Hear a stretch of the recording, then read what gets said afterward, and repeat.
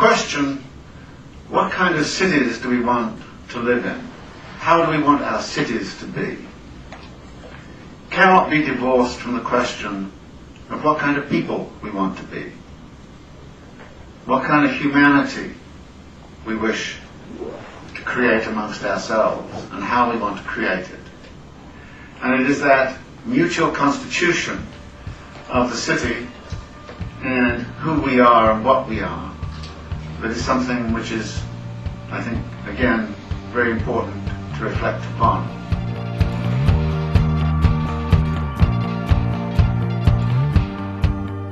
This is The City, an hour dedicated to a critical discussion of urban issues.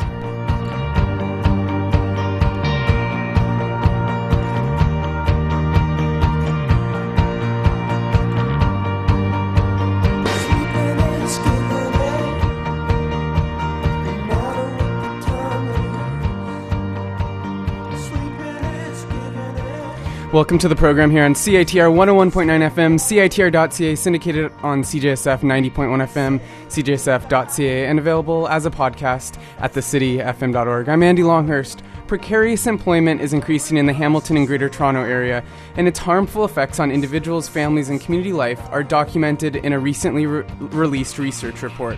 Today on the program, we're talking with labor economist Wayne Lewchuk and lead author of the research study that explored poverty, employment precarity, and household well-being in Southern Ontario. The report seeks to broaden the public discussion around poverty and implicate deteriorating work conditions as a major aspect of poverty and social well-being. You're tuned into The City, an hour dedicated to critical urban discussions. Stay with us.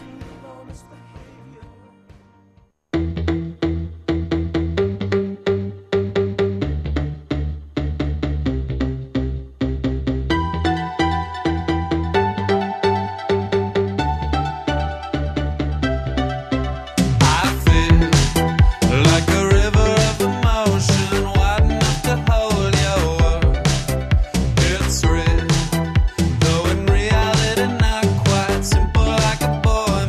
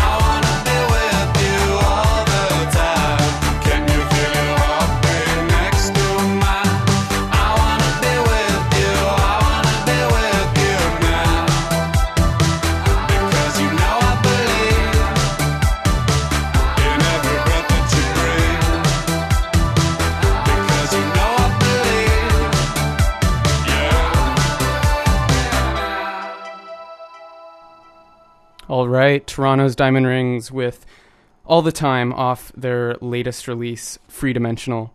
And this is The City here on CITR 101.9 FM, CITR.ca, and we're syndicated on CJSF 90.1 FM, CJSF.ca in Burnaby. In February, McMaster University, United Way Toronto, and the Poverty and Employment Precarity in Southern Ontario research team released a report, and it was entitled It's More Than Poverty, Employment Precarity and Household Wellbeing, and it examines the dramatic changes in precarious employment over the last few decades, and it reveals that only 60% of all workers in the Hamilton and Greater Toronto region have stable, secure jobs. And in addition to looking at the impact of precarious employment on individuals, the report also looked at the harmful effect on families and communities. Wayne Lewchuk is professor of labor studies and economics at McMaster University in Hamilton, and he is the lead author of the report, and I reached him in Hamilton, Ontario.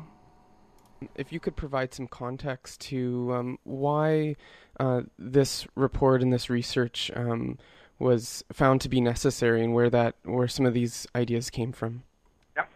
Two things that are going on here. First of all, this research is very much a partnership with the United Way Toronto and a number of community agencies, and in many ways, it was the United Way of Toronto that raised the idea of this kind of a study in the first place. And they did a study some number of years ago called Losing Ground, which was an assessment of communities in Toronto. And what they found was that the communities in Toronto that seemed to be under the most stress were also communities where there was a lot of insecure, precarious employment. So they put together a committee and brought us together and got this process started, I guess, now about 4 years ago. The other factor was that we've known for a while now that there's been an increasing prevalence of insecure employment in the Canadian labor market. So academic studies have shown this has been increasing quite rapidly. And so whereas in the 1970s, probably about 90% of employment was full-time, permanent full-time, that's now closer to 70%. And what we've seen is a real big growth in self-employment, own account self-employment is called. So these are self-employed people without employees. So they're consultants and doing other kinds of work like that. We've seen a big growth in employment through temp agencies. We've seen a big growth in employment in short-term contracts, 6 months, a year. And all of this got put together, and we said, look, we need to start looking at what are the social implications of these changes. And so that's how this study came about. Let's jump into some of those findings and relate this specifically to Toronto. I know there's a bit of a geography to this, and some regions have higher percentages of precarious employment. But can you run us through a number of the findings from this project? Well, I think one of the key findings is that when we asked people, do you have a full-time job that pays you some benefits, something beyond a wage, so maybe a bit of a pension or some health benefits, and that you expect to have that job in a year, only half of our sample, so it goes from Hamilton to Toronto, that whole area, and these are people ages 25 to 65, so prime sort of earning years, only half said they had that kind of a job. The other half had something else. Some of them were in what we call precarious forms of employment. Some of them were in permanent part-time employment. And about 20% of them were in jobs that might have been full-time, but they didn't know whether they're going to have those jobs in a year, or they were jobs that didn't provide them a pension or any kind of benefits. And these are all markers of jobs that really don't have a long-term future in them. And I think that was quite a surprise how few people have those old kind of traditional jobs. Think of it as sort of the Ford, General Motors kind of job, the IBM jobs that once you had them for life. People now are in a much more flexible situation. The other, I think, really key finding that we have found is how this is affecting household well-being and community participation. In terms of household well-being, this sort of insecurity of employment, so you don't know what your paycheck's going to be in a month. You don't know if you're going to have a job in the month. You don't know what your work schedule is going to be. You don't have any buffers against an unexpected health outcome, or if your kids get your teeth knocked out, or if they want to go to camp, things like that. All this uncertainty is creating stresses in households. And certainly one of the responses that we found was that people are delaying forming households. So they're getting married later. They're delaying decisions to have children. Because, a lot of people are telling us, look, I don't know what my income is going to be in 6 months. How can I plan to have kids now? Because, they're a long-term commitment. So all those kind of effects came out. The other thing that we found, and this was complex, was how this is affecting how people engage in their community. On the one hand, having this kind of flexible, insecure, precarious employment does open up some opportunities for some people to be more engaged in their communities. And this is particularly women who are telling us, look, I'm not willing to commit to a full-time permanent job because I want to become more engaged in my school, in my community, etc. But for other people, this kind of employment was really a barrier. And they were telling us, look, I can't even think about becoming engaged in my community because I'm waiting for the temp agency to call me when I might have work. Or how can I commit to coaching my kids' ball team on Wednesday nights when I don't know my work schedule from week to week? Or I can't really volunteer for a place because I can't afford to give my time away for free. I'm always out there hustling, looking for a job, increasing my training to make me more employable, things like that. So in terms of the community part, there was a real mix between people who could be more engaged, but then a large number of people who were actually less engaged in their community. And it's those kind of social effects that we're most interested in looking at in terms of the long-term future of the project. Mm-hmm. Are there racial and gender dimensions to the findings? Well, it's certainly true that immigrants, people of color, racial minorities, their main access to the labor market has always been through this kind of precarious employment. And that is true also, has also been true for women.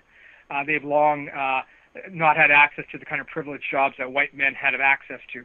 But I think what was surprising in the study is to what extent this new form of employment is reaching into sectors of our society which have formerly been immune from this kind of employment. So the university educated, the white-collar employment, high-tech employment, the media, the arts. These are all areas where maybe in the past there was less of this kind of employment, and now there's been sort of a harmonization. So there really are not big differences in terms of the insecurity of employment between men and women, between whites and racialized minorities. There are certainly still big differences in terms of pay rates and benefits. So women and racialized minorities are still massively disadvantaged. But this kind of insecurity is now pretty widespread throughout our labor market. Also, are there disadvantages to being young in terms of accessing stable and permanent employment? Yeah, the study itself, we only collected data for people aged 25 and up, and in part that's because we've always known that young people, when they first come into the labor market, they tend to access the labor market through less secure employment. They shop around. Then maybe after 3 or 4 years, they latch on to a good job, a permanent job, and they traditionally stuck with that for a long time. I think what we know from other research is that period of sort of, if you might put it, shopping around is getting longer and longer. And so some people are still in that kind of precarious situation when they're in their 30s. And some people are never going to escape that. So if you're working in the media, for instance, you're almost certainly going to be on some kind of a contract for most of your working life. So I think the real implications for young people are that this kind of insecurity may be a permanent feature of their lives. They may never get onto that permanent job. The other thing I think that we know from other research is that if you do get a permanent job, the period in which you have that job is getting shorter and shorter. So people are finding themselves in their late 40s suddenly being made redundant and being pushed back into the labor market, which is increasingly insecure. So that idea of a lifetime job with one employer is becoming a myth for a lot of people. Mm-hmm. Let's talk about some of the methods that were used. You created an employment precarity index. Can you tell me about that? Yeah, well, the data for the study was collected in two ways. One was we did a population survey, and so we had just over 4,000 people who did a telephone survey for us and answered about 75 questions about how they were employed, what were things like in their household, how they engaged in their community. And what we did is we took 10 questions from that survey, which we thought were indicative of a level of employment security. So we asked people, are you employed mainly through a temp agency? Do you know what your schedule is going to be? Can you predict your income in 6 months? We asked them if you had some kind of a health and safety issue. If you raised it, would that jeopardize your long-term employment relationship? And we thought these are all questions which somehow got at the difference between those kind of permanent, secure jobs, unionized jobs versus these new kind of precarious jobs. And then we scored people out of 1 to 100, and we used that to try and divide our sample into those people who are in precarious employment and those who are not in permanent employment. And the advantage of that over simply asking people, are you in permanent employment, are you in temporary employment, is that what we found is a lot of people who say, look, I'm in a permanent job, that job is really not very permanent. And I think the standard for what is permanent is really changing. And so now some people say, look, at moving from a temp agency to a 1-year contract, I mean, that's like moving to a permanent job for me. Mm-hmm. And so this is just a better picture of really the level of insecurity out there in the labor market. Mm-hmm. Another way we collected data is we interviewed 83 people who are in insecure employment in detail, spent about an hour talking to them, and collected some really fine-grained information on what's going on in their lives. Right. Were there any big surprises? I know you mentioned some of the surprises in terms of the racial and gender dimensions to this, but were there any other surprising findings for you after having studied precarious labor for a substantial amount of time? Any shockers out of this? Well, I think the one real surprise was that 50% number that I talked about at the very beginning. I mean, we know from other information from the work of Leo Vosco and other people that probably 20-25% of the workforce are in temporary contract work, own account self-employed. So that's not a surprise.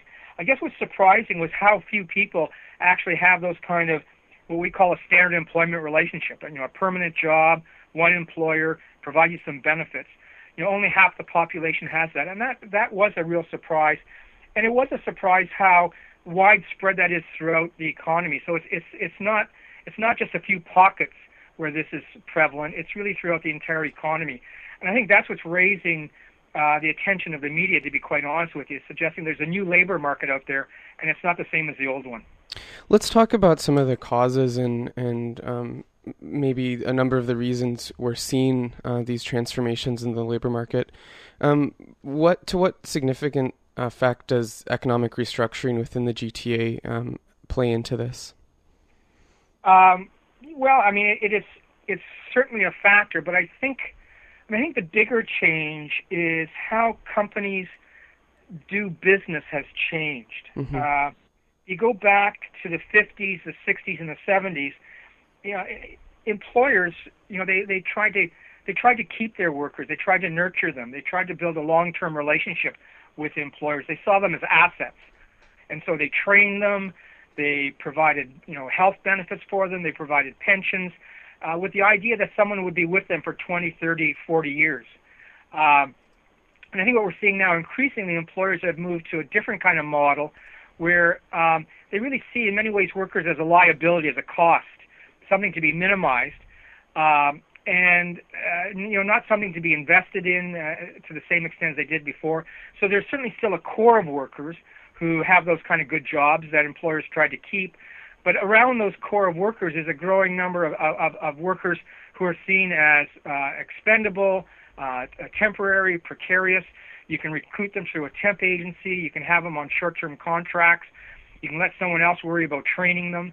And they're doing this, to be frank, to meet competitive pressures. There are real pressures, cost pressures on employers, whether in the private or the public sector. And so they're using this new form of temporary and insecure employment to keep costs down. But certainly one of the realities is if you're in one of these temporary positions, you're paid a lot less, and you're also almost unlikely to have benefits. And so it's a lot cheaper to have these kinds of workers. This is quite that's a big change that is happening.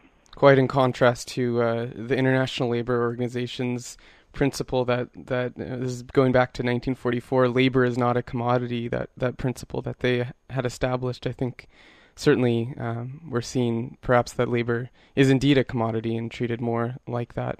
I think I think there's a lot of truth to that. So, I mean, again, not all workers. So there's been a real polarization in the labor market. So for some workers, this is a great time to be in the labor market. For some workers, with skills that are in demand, there's good pay, there's good benefits, but there's also now a growing group, and it's potentially it's becoming a majority who are in these service jobs, retail jobs, on contracts, and they're just all precarious and not getting paid very well. And what's really disappeared is those jobs in the middle, manufacturing, unionized jobs, even jobs in the university, which used to be secure.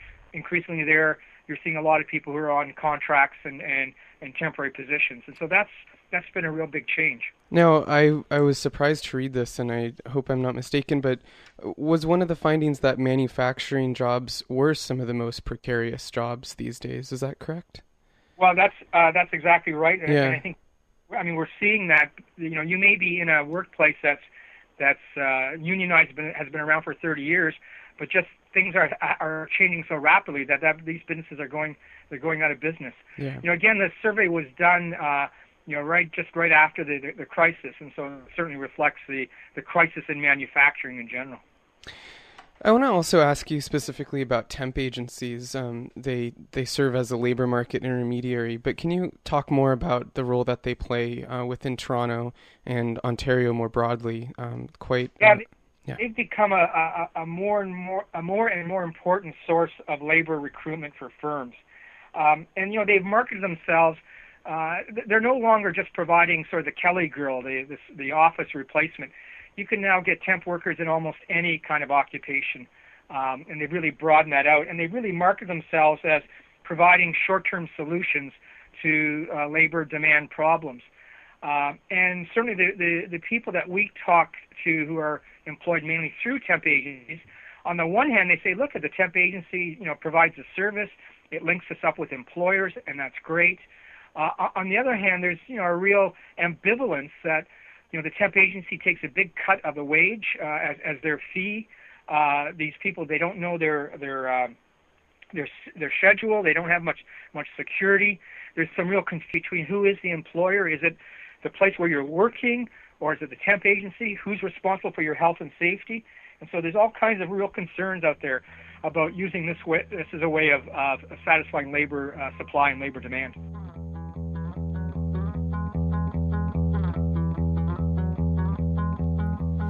What do I do when I wake up at 6:30 and I am in the city? I go back to sleep and wait for the streets to wake me with the sounds of passing cars and delivery trucks.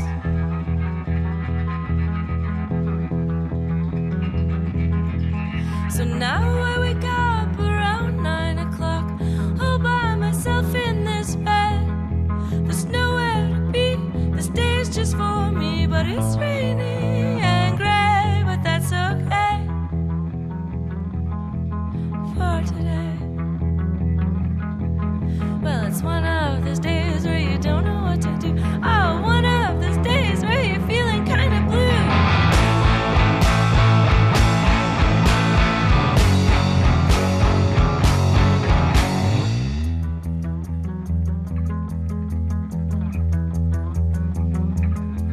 So I'm writing this song to prove to myself maybe I can write songs. For putting it off for all kinds of reasons. I've been afraid to try, but it don't matter what they say. I have to try and not be afraid, 'cause this is mine. And we're all alive. We'll keep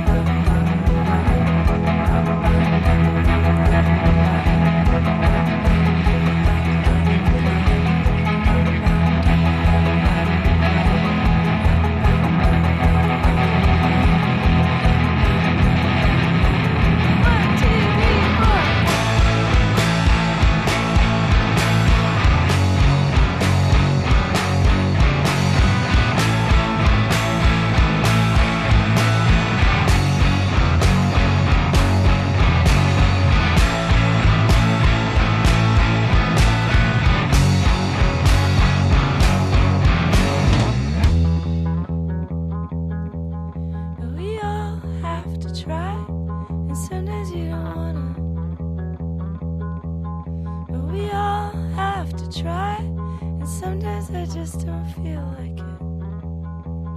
Yes, we all have to try, and sometimes you don't wanna. But we all have to try.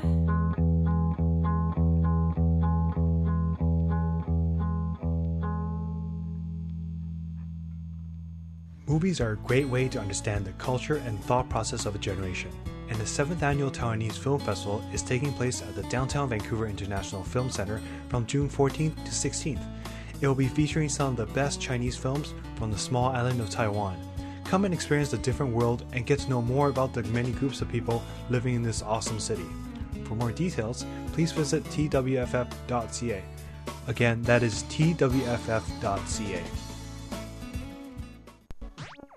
With the vast amount of changes happening in the world, it's almost impossible to get a clear picture of what's really going on. We are trapped within the logic of capitalism, leaving us unable to imagine what comes next. The Extra Environmentalist brings the perspectives of people who can see the whole picture and are ready for whatever comes our way. Tune in to The Extra Environmentalist every Wednesday from 2 to 3 p.m. on CITR 101.9 FM. This is the viewpoint that makes all places the same to you. And this is The City here on CITR 101.9 FM, CITR.ca, syndicated on CJSF 90.1 FM, and that's CJSF.ca, and available as a podcast anytime at thecityfm.org. I'm Andy Longhurst, and on the program, I'm talking with Wayne Lewchuk. He's professor of labor studies and economics at McMaster University in Hamilton, Ontario, and we've been discussing a recent report jointly released by McMaster and United Way Toronto, among some other organizations. And that's called It's More Than Poverty, Employment Precarity and Household Wellbeing. And it's examining the rise of precarious employment over the last few decades in the Greater Toronto Area, and has made a number of quite alarming findings. So we're going to continue with the second part of my discussion with Professor Lewchuk. And in this part, we're talking about the role of public policy in shaping and really, in many ways, legally shaping the employment relationship and the way that that people are able to navigate the labor market, and a lot of the socioeconomic implications and outcomes. So when we talk about household well-being, how do employment standards play into this, among other legal but also policy options and solutions? So this is part two. This is Professor Wayne Lewchuk from McMaster. He's one of the lead authors of the recently released report from February of this year. Again, It's More Than Poverty. I want to ask you about the role of public policy and specifically labor market policy and employment standards in regulating sort of the contours of the employment relationship. Can you talk about that? Yeah, I mean, there's a real problem there because there's a lot of public policy that has accentuated this drift towards insecure employment. So you can look at sort of the recent proposals around unemployment insurance, which really will force people to take lower-paying jobs and jobs that are further away. And undoubtedly, this is going to make people more desperate to take a job. They can't wait for a job that they think is appropriate to their skills. So that's going to increase the amount of insecure employment. The use of temporary foreign workers and the tremendous increase in that in Canada over the last little while. Again, this creates competition for Canadian workers, and quite clear it's going to force them into less secure positions. But in terms of labor standards, I mean, there's a real issue there that, we have labor standards. They're not all that well enforced, to be frank, by the government. When they went to cost-cutting, inspectors were one of the first groups to get cut, although there's been some attempt to prevent that here in Ontario with some success. But the real problem here is if you're in a temporary job and you're on a 6-month contract and you're hoping to get another 6-month contract from the same employer, you're not likely to complain. Mm-hmm. Whether it's health and safety regulations or employment standards, a lot of these things go unenforced.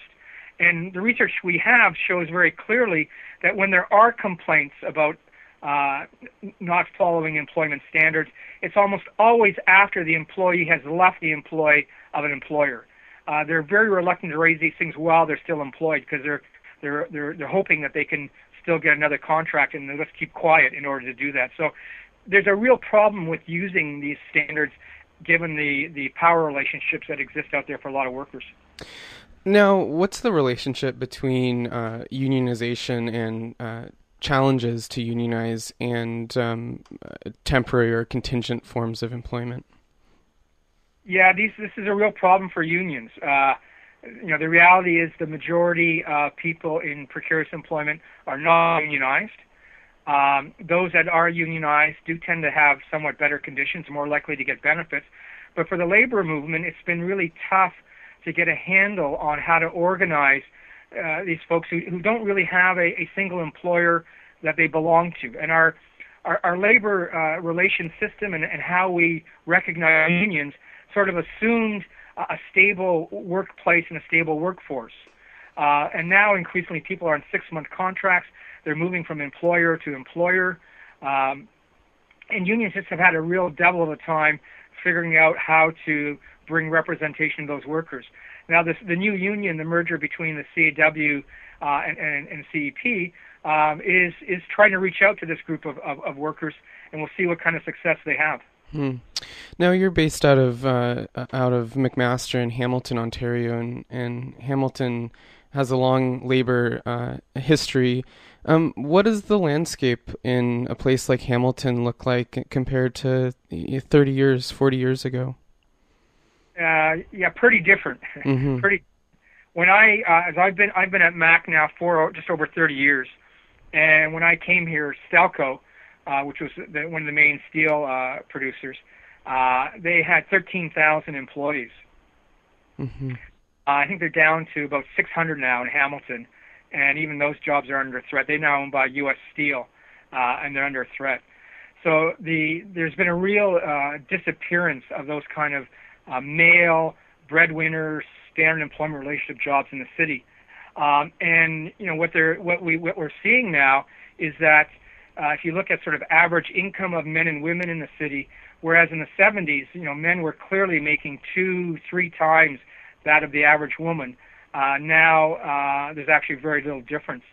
And so what we've seen is a real spread of part-time employment in the city.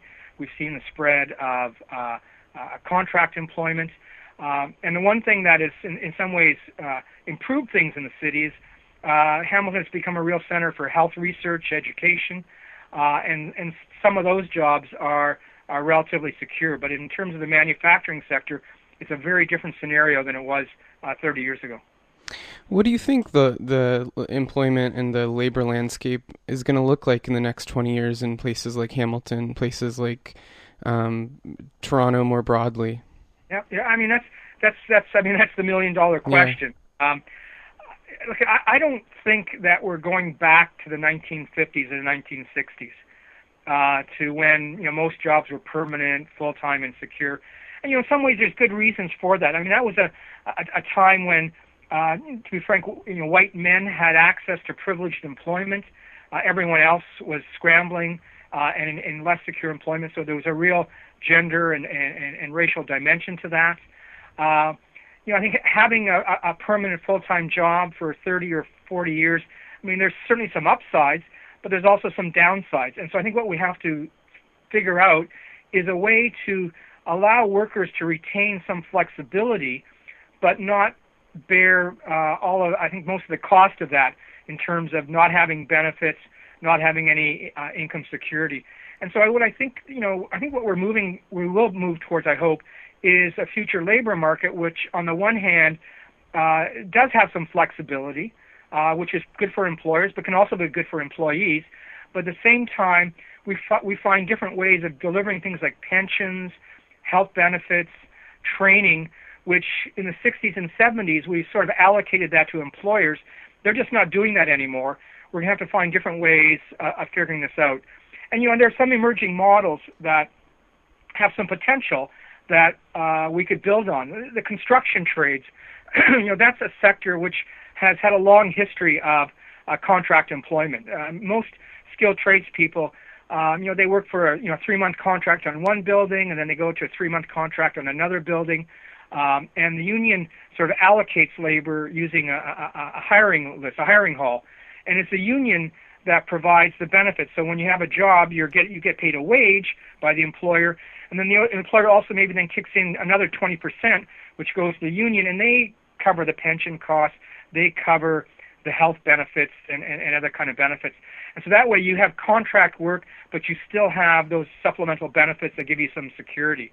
We're seeing this model increasingly now being applied in the arts and the media, because that's a sector that really has gone to contract labor in the last little while.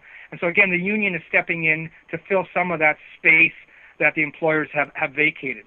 I think the state, to be frank, is going to have to play a bigger role in providing these benefits. I think the whole debate around pensions right now, it's quite clear what we need is a pretty massive increase in the Canada Pension Plan, because the reality is fewer and fewer people have pensions now that will sustain them in old age. So, I think the future is potentially bright, but it's going to take some real agitation on the part of people who are in these precarious jobs to make changes.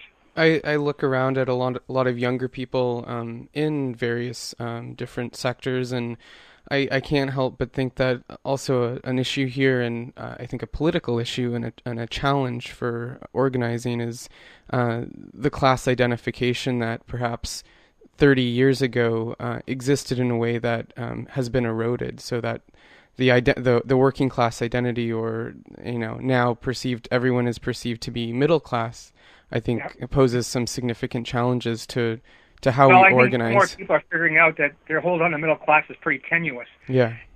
Again, we've been quite surprised at the response to our study and the interest. We've had thousands of downloads of the study. We've done hundreds of talks now, and my perspective on this is the following: that I think a lot of people have come to a sense that there's something not right in our labor market. Something has gone wrong. And I think that includes three big groups of people. One, I think, is young people who are increasingly frustrated with the options that they're being presented after completing university or college training.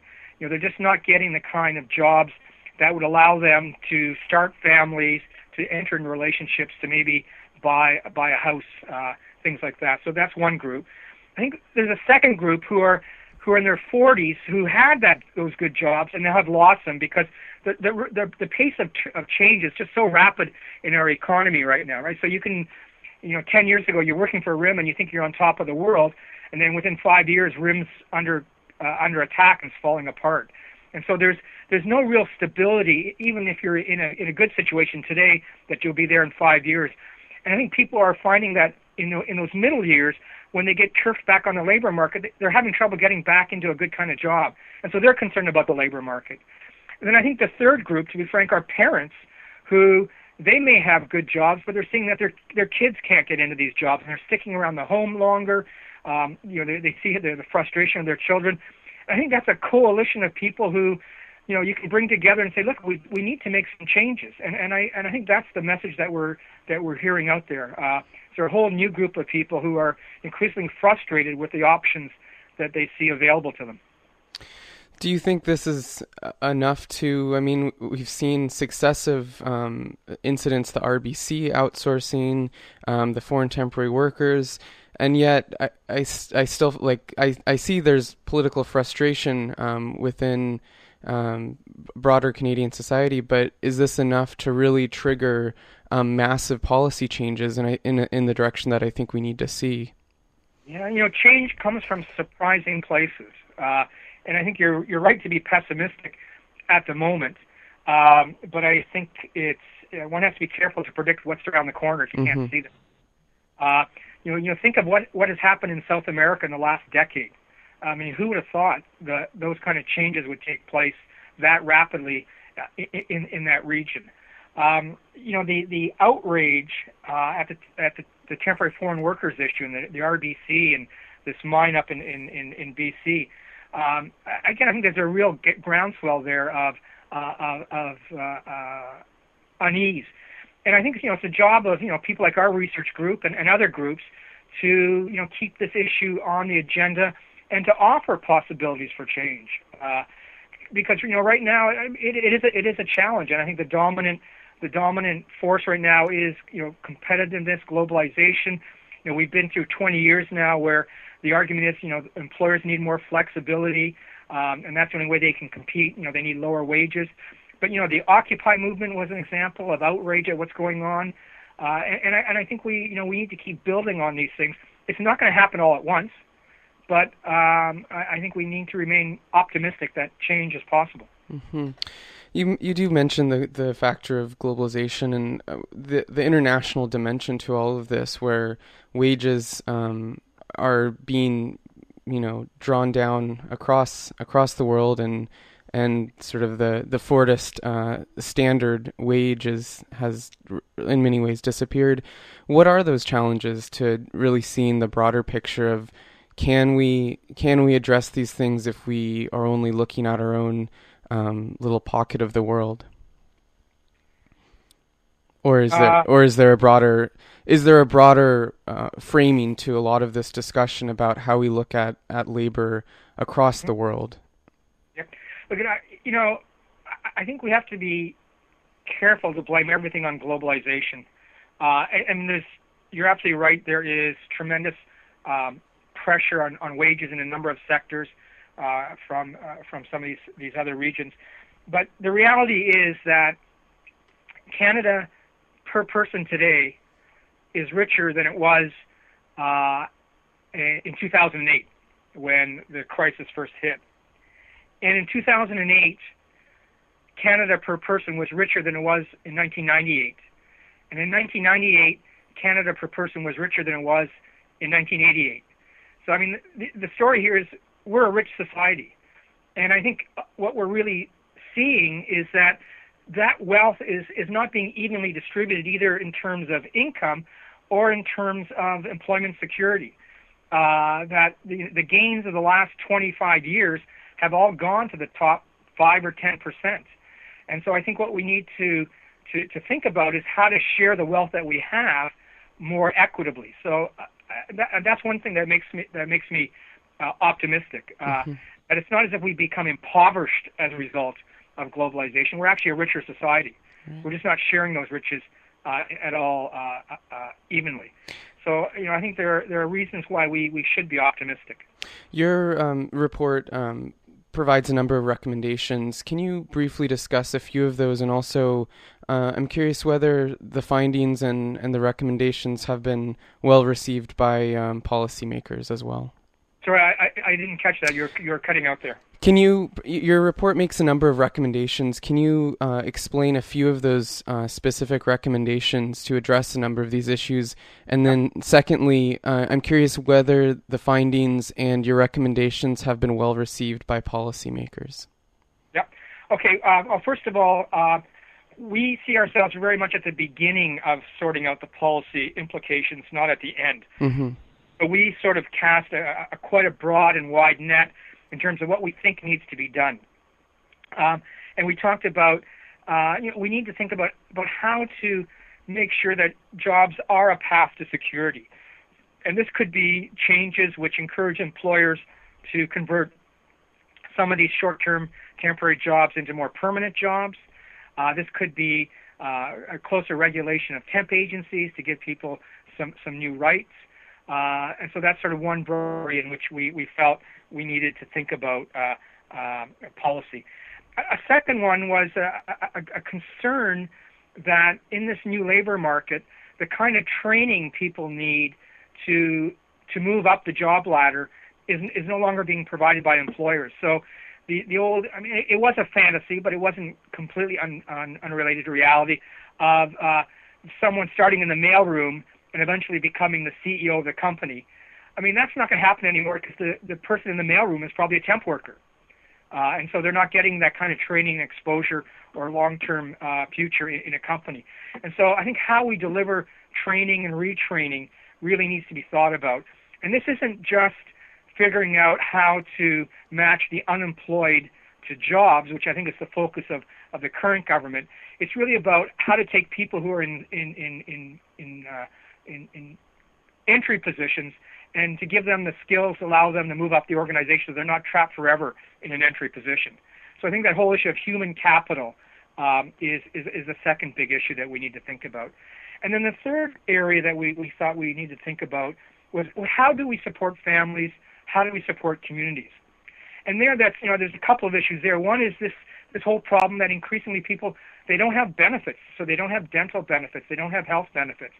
And so now if your kid, gets their teeth knocked out and they need $1,000 or $2,000 dental bill, well, that's on your own budget. You're not getting any kind of help with that. And that can have really negative implications on households and stresses. How do we find ways to allow people to engage in their community when they don't know what their work schedule is? How do we find new kinds of daycare? So it's not just even a question of the amount of daycare, which is an issue, but people in precarious employment, they need daycare that's flexible, because they don't know what their schedule is going to be. So it's not just that they need daycare Monday to Friday from 8 till 6. Sometimes they need it in the evening. Sometimes they need it in weekends.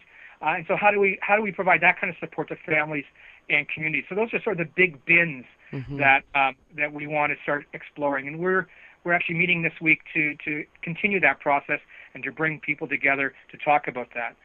In terms of the reception of our report politically, it's had a reception that we couldn't have imagined, to be quite honest with you. So Premier Wynne, the Premier of Ontario, just a week after becoming Premier, agreed to come to our launch and spoke at the launch in February. And that really raised the profile of that. We've had meetings with all of the political parties in Ontario except for the Conservatives. We've had briefings with the Ministry of Labour and various other ministries here in the province. We have gone up to Ottawa, where we've spoken to the Conservatives and the Liberals and the NDP about what our ideas are. We've been keeping track of how many times our report is mentioned on the floor of the House of Parliament, and it's been mentioned now a number of times. And so it's quite clear that the report has hit a nerve and is receiving a lot of attention, more than we, to be quite frank, ever expected. Okay, well, that's great to hear. I also just want to end by asking you whether the title of this study is "It's More Than Poverty," and I just want to ask you if this is really intended to complicate the way that we think about poverty. Sometimes the idea of poverty is reduced to very simplistic ideas, or doesn't adequately explain the complexity of the lived experiences of poverty. Was that one of the aims to bring? Yeah, that's a great question to actually end on. You're absolutely. We're very conscious of that title, because I think there are poverty is a huge issue. The minimum wage is too low. People need more money, and that's fairly easy to see. And one of the things about poverty is it's kind of easy to measure. It's not without its problems, but you ask people how much money they have, and then you set some kind of a level, and you say those people below that level are in poverty. What I think our study is saying is that poverty also has an insecurity dimension to it, so that you can be low paid and insecure, you can be low paid and secure. And those are two real different situations. And what we've found is that if you are in poverty, but also you have no control over future employment, you don't know what your schedule is going to be, you're working through a temp agency, the social implications of that are way larger than if you're in this $30,000 a year job, but you say, I'm going to have that job next year as well, maybe I get a few little benefits as well, so I have some security. Those people just do a whole lot better. And I guess one of the real surprises is that people who, in quotes, have escaped poverty, so they're in the $50,000 to $100,000 range in terms of family income, but they're in insecure employment, they have many of the same social characteristics as the low-paid, insecure people. And I think what the real policy message is, we need to raise minimum income, but that's not enough. We also have to address this issue that people can be in low-pay and insecure employment, and we need to figure out a way of giving those people some more security in their lives, not only more money, but more security. Well, Professor Lewchuk, thank you so much for your time. This was a wonderful discussion. My pleasure. Okay, take care now. You bet. Bye-bye. Bye. I caught up with Professor Wayne Lewchuk in Hamilton, Ontario, by the phone. And he is lead author of the recent report published by United Way Toronto, looking at poverty, employment precarity, and household well-being in Southern Ontario. And this is The City, and this wraps up the program for today. The City is broadcast here live on CITR 101.9 FM, CITR.ca, and syndicated on CJSF 90.1 FM, CJSF.ca, and that's Fridays at 10 a.m. And we're here live Tuesdays 5 to 6 p.m. on CITR. If you missed any part of the program, you can download it as a podcast at thecityfm.org. You can catch The City live here on CITR on Tuesdays, as I mentioned. And be sure to follow The City on Twitter with the handle thecity_FM. And also check us out on Facebook by searching The City Critical Urban Discussions. Again, you can find the program as a podcast at thecityfm.org, and lots of exclusive web content there as well, so have a look. If you have any comments about the program, you can also leave those either on the Facebook page or on the website, again, thecityfm.org. I'm Andy Longhurst, and thank you so much for tuning in, and we'll be back next week with more critical urban discussions.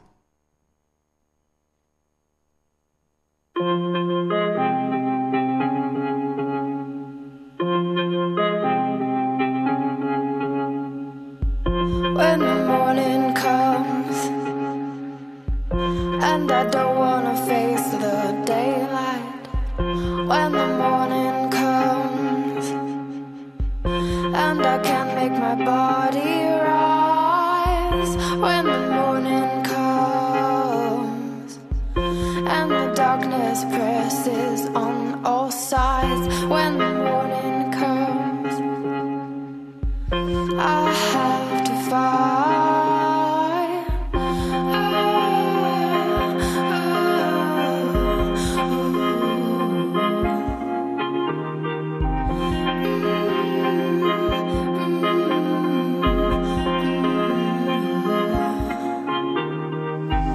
Now I have cried